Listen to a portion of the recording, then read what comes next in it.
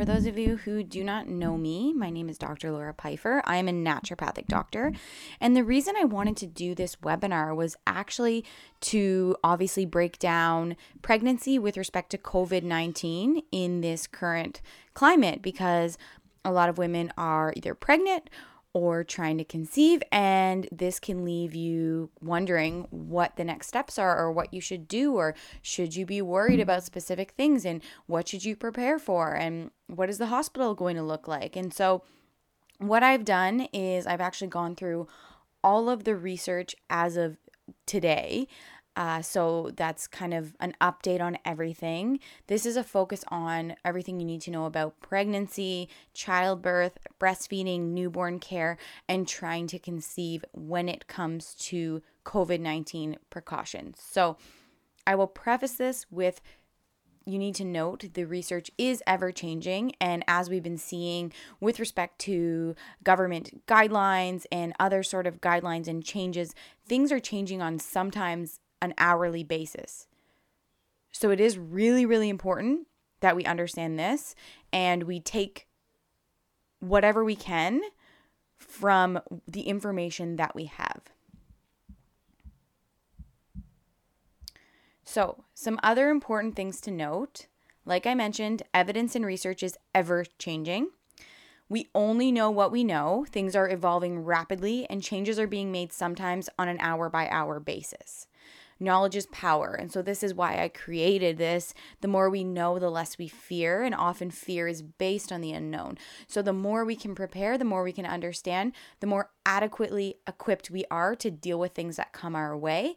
And the more we can understand the things that we can control and the things that we cannot control can also help to really get rid of that fear and anxiety. I also want you to know that it is okay to feel anxious or scared, but I want to try to highlight the important information that you can use and that's relevant for you, because it's really easy to get lost in a lot of the COVID-19 resources, the news that is forever going on and on, 24/7 broadcasts, kind of trying to decipher what applies to you, what doesn't apply to you. And so I'm showing you the evidence, recent and not so recent. And when I say that, I mean it's all going to be February and March of this year. But since this is also new, it is important to evaluate everything as it changes. So you'll notice that some of the evidence might have conflicting recommendations. And that's kind of the point I'm trying to put across here with specific recommendations. I'm looking at all regulatory bodies. So obviously, if you are in Canada, you are going by a lot of the Canadian guidelines. If you are pregnant, you are going by your doctor, OBGYN, midwife, your primary healthcare provider's recommendations. However, I am just trying to provide the evidence so you can understand how to decipher information that may come your way. I also want you to understand where we are looking or where we are at from a global perspective and not just our own country. And so quickly, let's just go over the COVID-19 presentation. I'm not going to delve into the virus itself at all, really, because that's not why I'm doing this. But the most common symptoms reported are fever. So 43.8% of cases on admission have a fever, and 88.7% during hospitalization have a fever. 67.8% have a cough, and diarrhea is uncommon. So that's seen in 3.8%. Our current situation, and this is as of March 27th, 2020, the COVID-19 numbers in Canada. So the number of people that are tested or have been tested are 170,644. The confirmed cases are 4,689. Probable cases, so we think this is COVID, but we're waiting on results, is 14, and we've had 53 deaths so far. So let's start with those trying to conceive. And so on March 23rd, 2020, the Australian and New Zealand College of OBGYNs said that for women who are trying to conceive or who are in early pregnancy, there is no evidence to suggest an increased risk of miscarriage with COVID-19. The European Society of Human Reproduction and Embryology cautioned that all fertility patients considering or planning treatment should avoid becoming pregnant at this time, and they cited the lack of information around how COVID-19 affects early pregnancy. So they kind of told those trying to conceive to err on the side of caution. The Canadian Fertility and Andrology Society had a little bit of a different perspective, and they said it is our hope that specific measures to minimize non-essential contacts with the healthcare system will reduce transmission to our members, families, and patients, thereby slowing the increase in the number of cases and protecting our medical systems from being overwhelmed. As such, our advice to patients would be that they stay home if they can, and that would include not attending fertility consultations or procedures. While large government organizations cannot specifically address implementation of public health measures for fertility clinics, the CFAS, so the Canadian Fertility and Andrology Society, is providing interpretation as it applies to our members. So they basically said they want fertility clinics to drastically reduce in-person interactions by conducting consultations by telemedicine or phone, completing all current IVF cycles but utilizing freeze-all only, suspending all diagnostic and elective procedures and surgeries, and postponing any new cycle starts aside from urgent cryopreservation for related to cancer until further notice. And so to me, that means that they are doing their part to reduce what they consider as non-essential appointments. And so it's not really the recommendation based on the impacts COVID would have directly on fertility, but it is a recommendation that has been put into place based on the impact that COVID will have on the healthcare system. So they don't want to overburden the healthcare system. And so similar to a lot of non-essential businesses and services that are being asked to close, that is what their recommendation is based on. So if you can conceive naturally, it may actually just come down to a few things. So one of those things is supports and resources. So when we look at it from a broader perspective, we're looking at, okay, if you were to conceive, are you able to get the available appointments, lab work, ultrasounds? Are they booking normally? Are they being canceled? What sort of healthcare supports do you have? What sort of resources do you have? Do you have the ability to do in-person visits? Are virtual enough?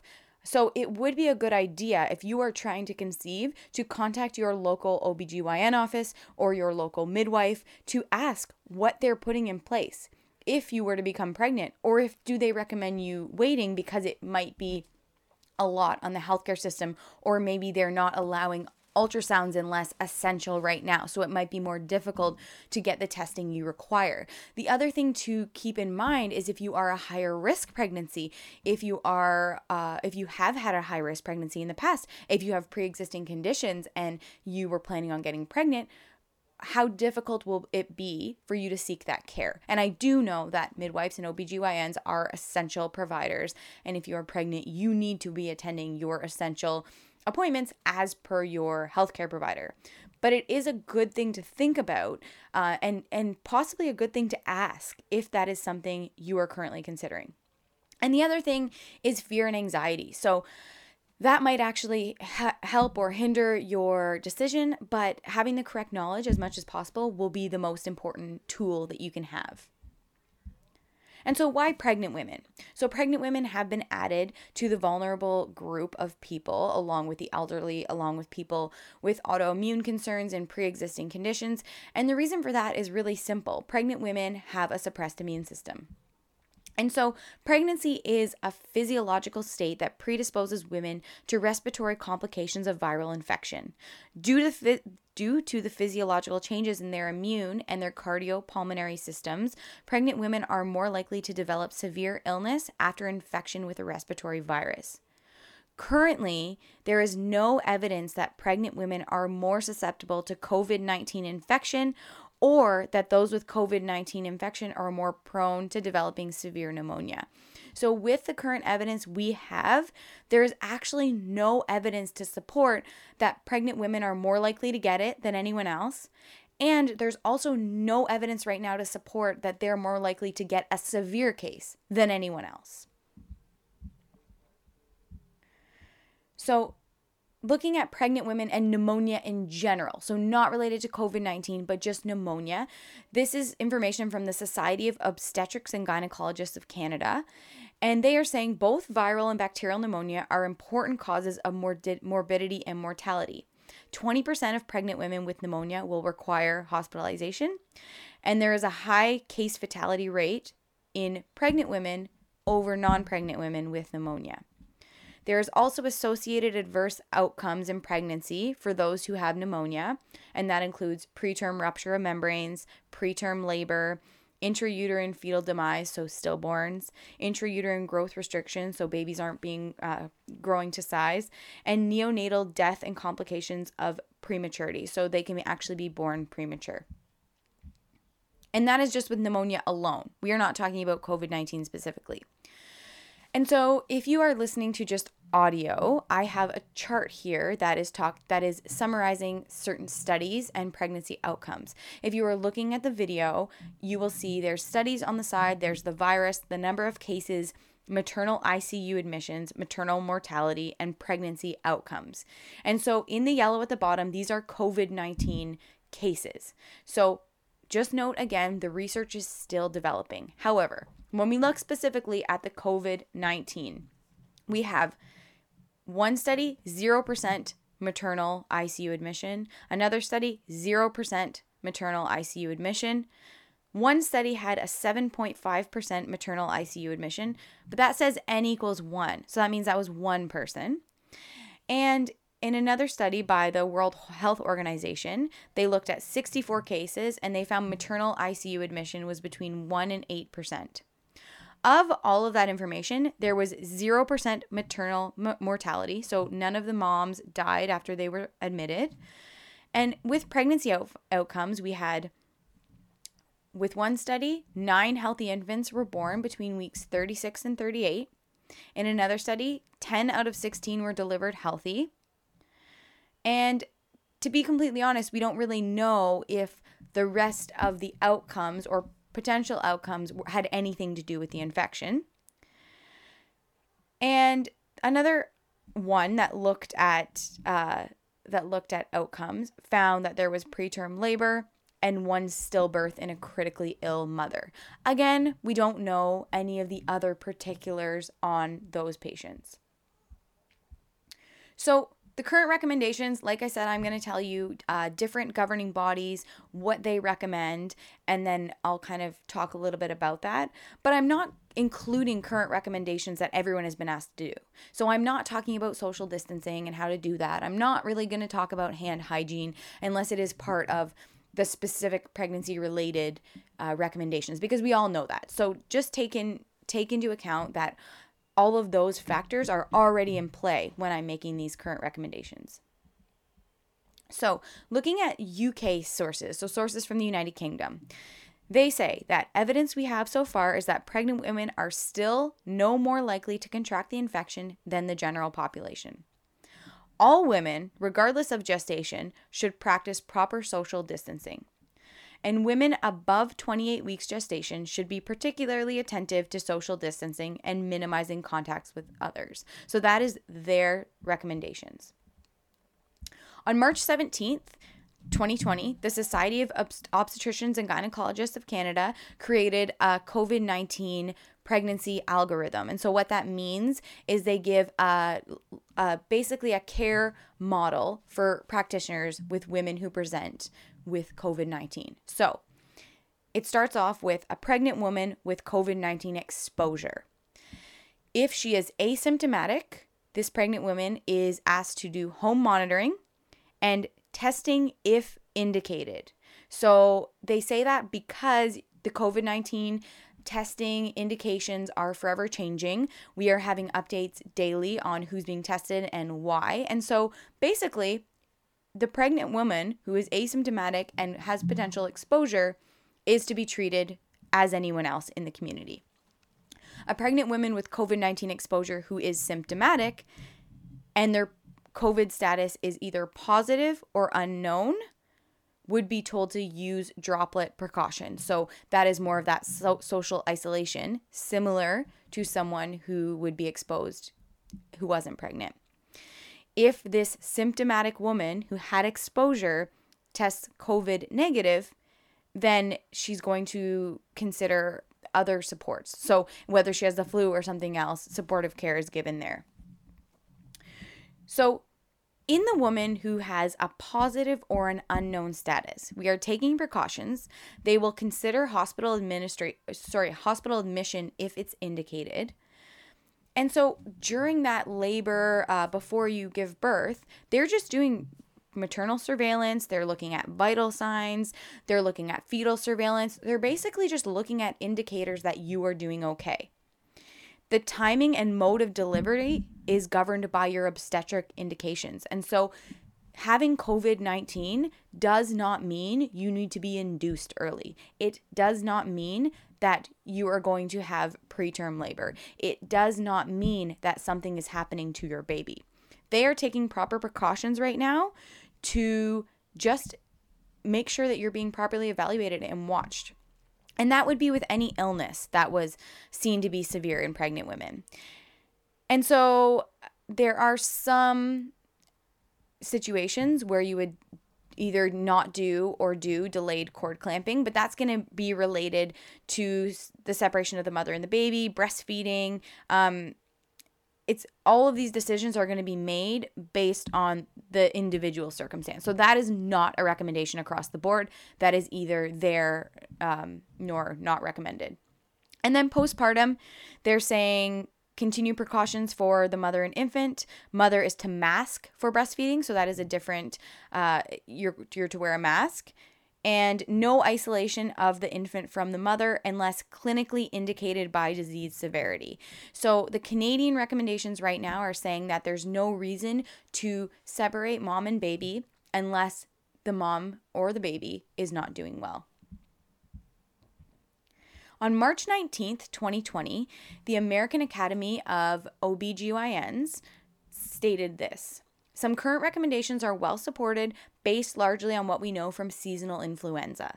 Avoid contact with ill persons, avoid touching their face, cover coughs and sneezes, wash hands frequently, disinfect contaminated surfaces, stay home when sick. Prenatal clinics should ensure all pregnant women and their visitors are screened for fever, respiratory symptoms, and symptomatic women should be isolated from well women required to wear a mask. Required to wear a mask. So this was the American Academy of OBGYNs. And as you can see, they're taking their recommendations from what they would do during a regular flu season, basically telling people to practice proper hygiene. On March 23rd, there was a study that came out, in particular on pregnant doctors, and they concluded that doctors in their final trimester should avoid contact with patients. And this advice comes from updated guidance from the Royal College of OBGYNs, the Royal College of Midwives, and the Royal College of Pediatrics and Child Health. So let's talk about the effects on mom of COVID-19. And so this is what we know. From UK sources, more severe symptoms such as pneumonia and marked hypoxia, so that's low oxygen, are widely described with COVID-19 in older people, the immunosuppressed, and those with long-term conditions such as diabetes, cancer, and chronic lung disease.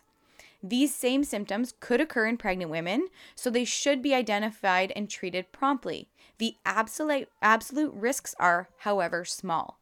So again, we are seeing that the risk of pregnant women with COVID-19 specifically is not being seen to be that much increased to the risk of anyone else. On March 13th, the American College of OBGYN said that current available data on COVID-19 does not indicate that pregnant women are at risk. Pregnant women are known to be at greater risk of severe morbidity and mortality from other respiratory infections such as influenza and SARS. Pregnant women should be considered an at-risk population for COVID-19. So as you can see, there's not a ton of evidence backing up that claim, but taking these precautionary measures, it's better to be safe in this circumstance. So now the effects on baby. And this is what we're really worried about because as we're seeing, it's not impacting pregnant women as much as we might have thought. But can it impact baby? That's going to be the important findings.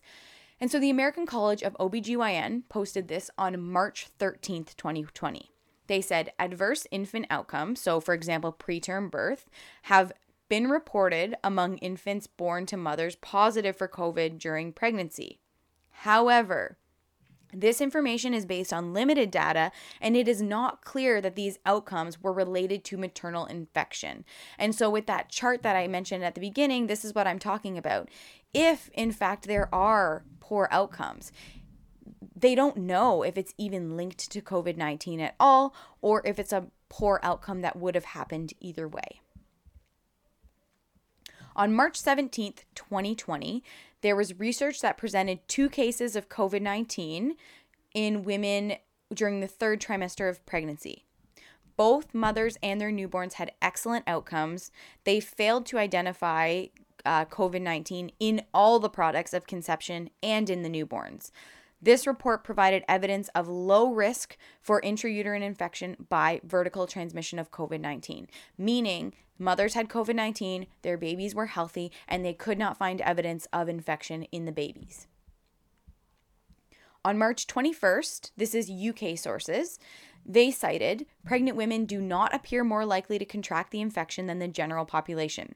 Pregnancy itself alters the immune system and response to viral infections in general, which can occasionally be related to more severe symptoms. This will be the same for COVID-19. So like I mentioned before, if you're going to get the flu in pregnancy, it's going to be worse probably. If you're going to get a cold, it's probably going to be worse. With regards to vertical transmission, which is basically transmission from mother to baby, case reports from China have concluded that there is no evidence for this. Expert opinion is that the fetus is unlikely to be exposed during pregnancy. A case series published by Chen et al. Tested amniotic fluid, cord blood, neonatal throat swabs, and breast milk samples from COVID-19 infected mothers, and all samples tested negative for the virus. In a different paper, 3 placentas of infected mothers were swabbed and also tested negative for the virus. In another case series, 3 infants born to symptomatic mothers tested for the coronavirus, and none of them had positive tests. So the current evidence, as of March 21st from the UK sources, suggests that the virus is not present in genital fluid. On March 28th, the Royal College of OBGYNs and the Royal College of Midwives talked about the effect on the baby as well. They said there is currently no data to suggest an increased risk of miscarriage or early pregnancy loss in relation to COVID-19. Case reports from early pregnancy studies with SARS and MERS do not demonstrate a convincing relationship between infection and increased risk of miscarriage or 2nd trimester loss. So if you go back to that chart that I talked about with the different studies, so I'm just going to scroll up for those watching the video. So if you take a look at this chart here, you're looking at the SARS virus in blue and the MERS in green. And what you can see is actually maternal mortality with SARS in some of the studies was 25%, 28%. With the MERS infection, it was 27%. And so there was, in one study with SARS, showed 57% miscarriage in trimester 1 and 80% had preterm birth. And so in this updated source that I had just talked about, let me just scroll to it. So case reports from early pregnancy studies with SARS and MERS do not demonstrate a convincing relationship between infection and increased risk of miscarriage or 2nd trimester loss. And they are saying, as there is no evidence of intrauterine fetal infection with COVID-19, it is therefore currently considered unlikely that there will be congenital effects of the virus on fetal development. So they're saying that there's no evidence right now that it is impacting babies at all. And there is no evidence currently that the virus is teratogenic. And so let's look at childbirth itself.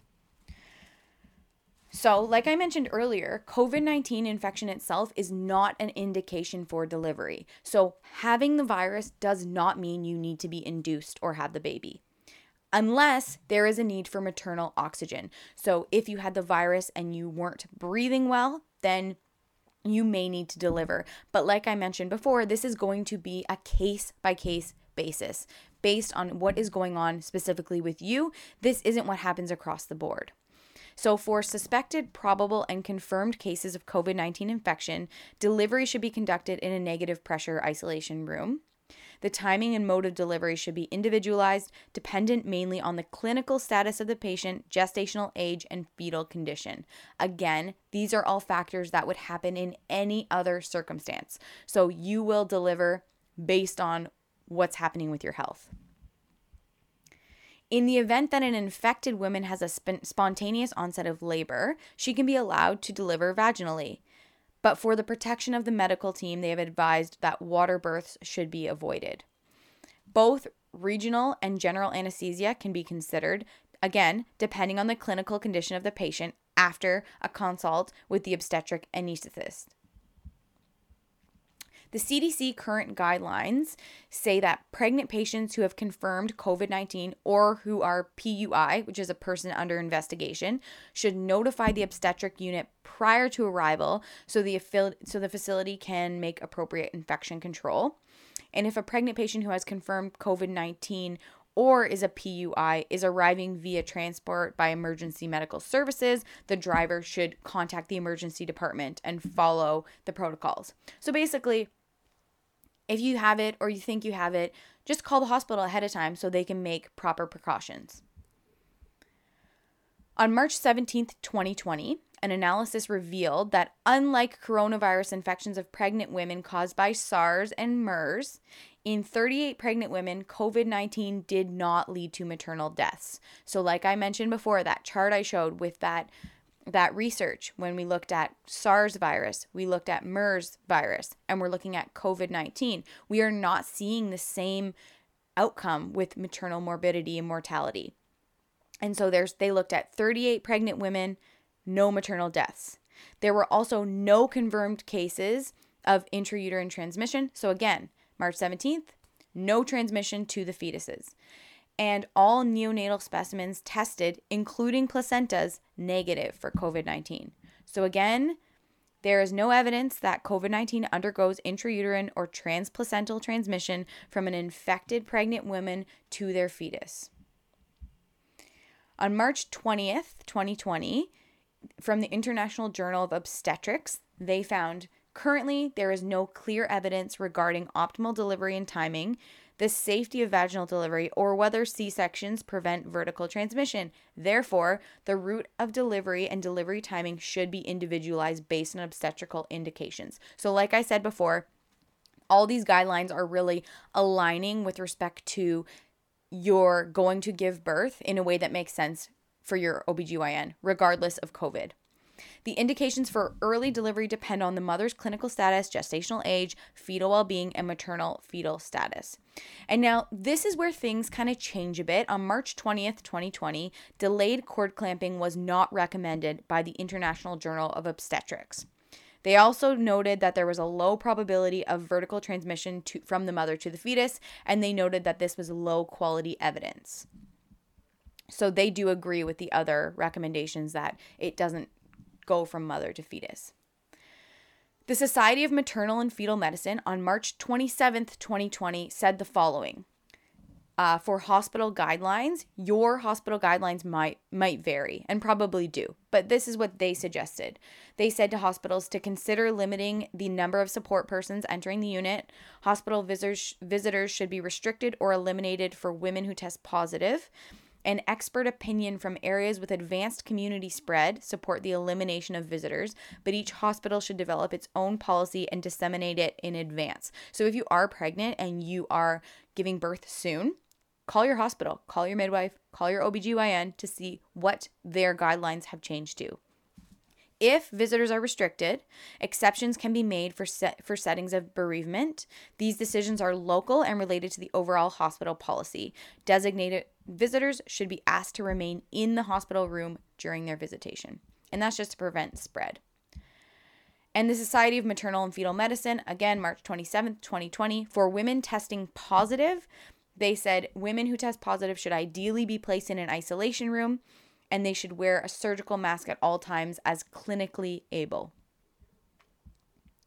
So let's talk about breastfeeding and postpartum. So on February 5th, 2020, Chinese physicians got together and they did a conference. And so they talked about breastfeeding, but this was very low quality evidence. They said, at present, it is uncertain whether the COVID-19 virus exists in breast milk, and breastfeeding is not recommended. During this period, direct breastfeeding was not recommended, and it was recommended that mothers pump milk regularly to ensure lactation. Breastfeeding may not be safe until COVID-19 is ruled out or until both mother and neonate clear the virus. But you'll notice the Society of OB-GYNs of Canada said there is no evidence to date of the presence of virus in breast milk. So they had a study, they tested amniotic fluid, cord blood, neonatal throat swabs, and breast milk from 6 patients with confirmed COVID-19.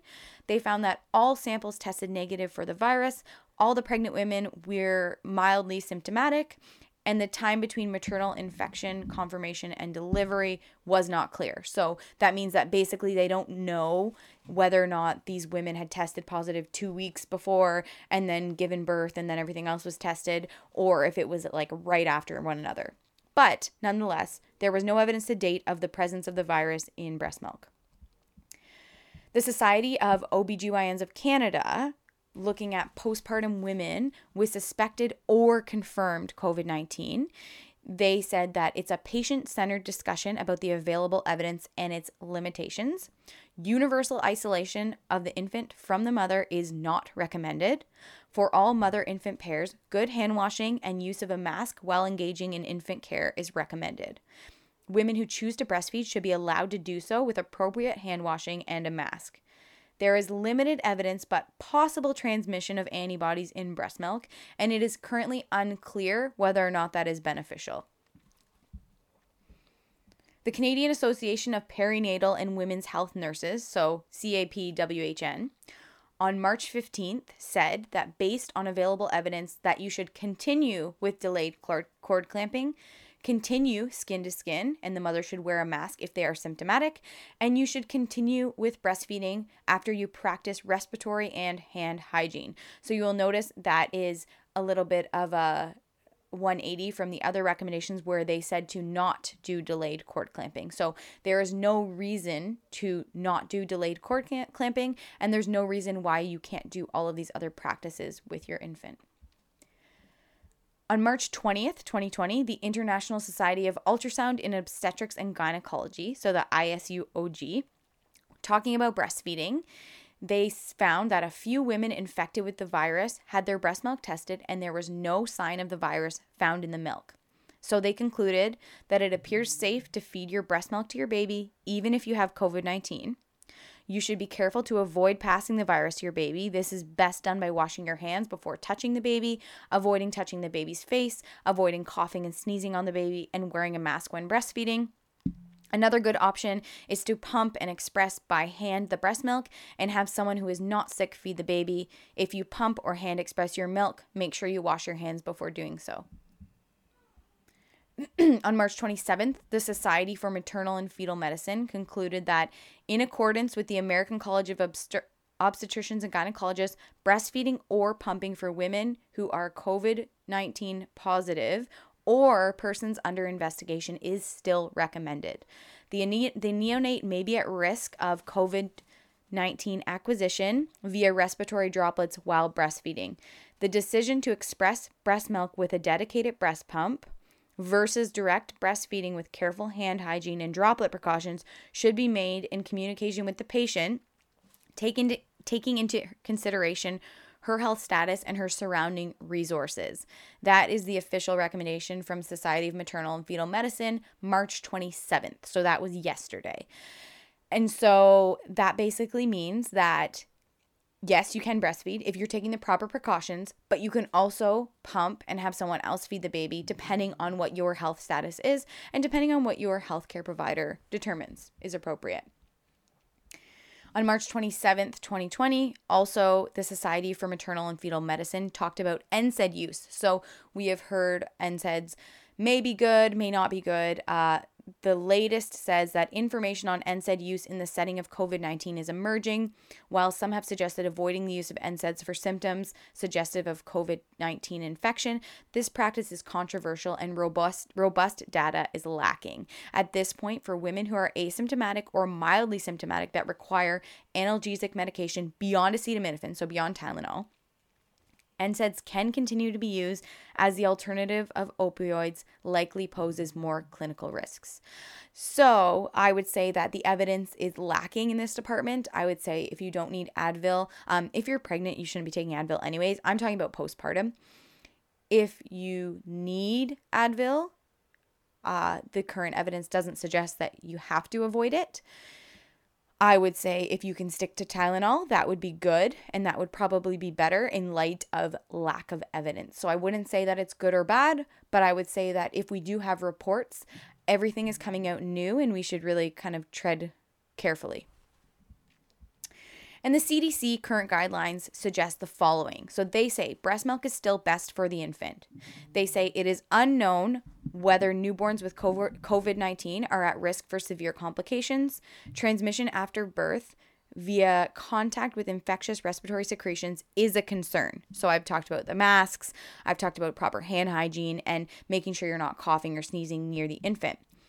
To reduce the risk of transmission of the virus that causes COVID-19 from the mother to the newborn, facilities should consider temporarily separating the mother who is confirmed COVID-19 or a person under investigation from her baby until the mother's transmission-based precautions are discontinued. So the CDC does recommend separating mom and baby until all precautions can be taken. They also say that if no other healthy adult is present in the room to care for a newborn, a mother who is confirmed COVID-19 or a person under investigation should put on a face mask and practice hand hygiene before each feeding or other close contact with her newborn. The face mask should remain in place during contact with the newborn. These practices should continue while the mother is on transmission-based precautions in a healthcare facility. So you can see that some of the recommendations are actually quite different depending on what you're looking at, what you're going by. And so it is really important to just speak with your OBGYN or your midwife and call your local hospital. But like I said, I'm just here to provide the information so you can understand where we are from a global perspective and understand kind of how things have changed, how things are different throughout the world. The CDC's note that during temporary separation, mothers who intend to breastfeed should be encouraged to express their breast milk to establish and maintain a milk supply. If possible, a dedicated breast pump should be provided. Prior to expressing breast milk, mothers should practice hand hygiene. So we've mentioned hand hygiene, making sure we're wearing masks. After each pumping session, all parts that come into contact with breast milk should be thoroughly washed. Entire pump should be properly disinfected, which you should do anyways when you're pumping. This expressed breast milk should be fed to the newborn by a healthy caregiver. If a mother and newborn do room in, so they're sharing a room, and the mother wishes to feed at the breast, she should put a face mask and practice hand hygiene before each feeding. So even though the CDC is recommending one way, they aren't recommending against mothers directly breastfeeding. Again, they're saying that that is something that is a choice that the mother and the healthcare provider need to discuss. So let's talk about newborn care. The CAPWHN on March 15th said that if a person was COVID-19 positive, the newborn should also be tested at birth. If the mother was not tested but suspected, the newborn should be considered to be tested. And that's all the information I have with respect to newborn testing. So to conclude with my thoughts and my recommendations based on the current available evidence. If you are pregnant, I just want to say first, just take a deep breath because I know this can feel really overwhelming and really uncertain, but your healthcare providers are still here for every question and concern. Even if it is over the phone, even if it is virtual, we know that regardless of anything, pregnancies continue and they're not going to stop no matter what. It's not going to stop based on a pandemic. It's not going to stop based on any other scenario. So your healthcare providers are there for you. Secondly, know that it is okay to feel stressed, to feel anxious.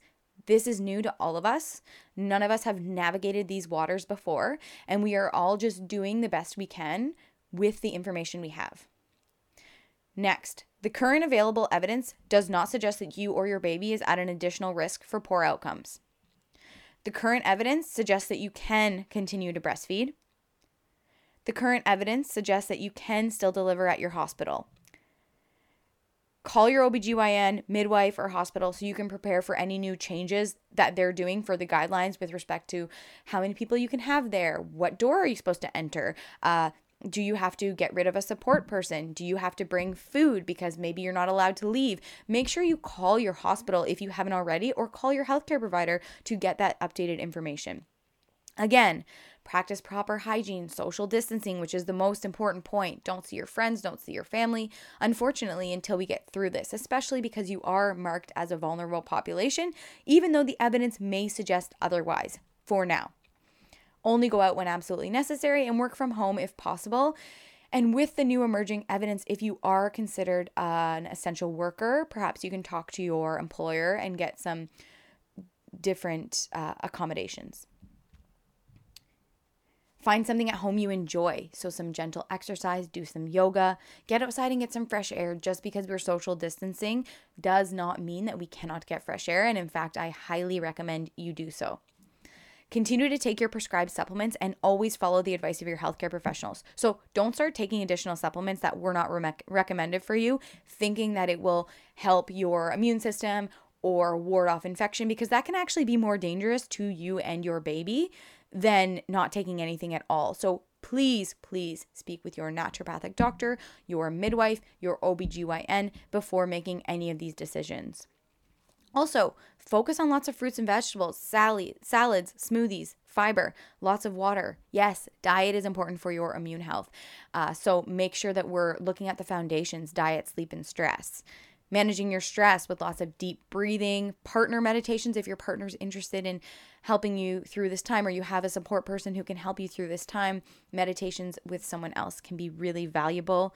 I like calm.com. There's Headspace app. There's lots of free apps now, and I'm sure there's even more to date that I don't even know about. And rest whenever possible. Don't push yourself to do more than you need to. Focus on your immune system. Focus on your health, number one. And for those trying to conceive, I think that, again, the evidence is limited. The data that we have does show that it's not being transmitted to fetuses. It is not being associated with any poor outcomes. However, I would go back to my original point of looking at available resources, looking at available supports, maybe getting more information. If you are in the position to wait, I would advise to do so. But if you're not in the position to wait, it's probably going to be okay. So I would say that if you can wait, do. But now's the time to manage stress, optimize diet, get yourself a fertility-friendly type of diet, focus on your egg quality, get on your proper supplements, and so that you can be fully and adequately prepared for when the time comes where it is ideal to try to conceive. So that's it for me. That's the available evidence. If you have any questions, you can always send an email to laura@laurapfeiffer.com. Follow me more on @DrLauraND on Instagram, and join the Well Women Tribe on Facebook if you have not already. Thanks, guys.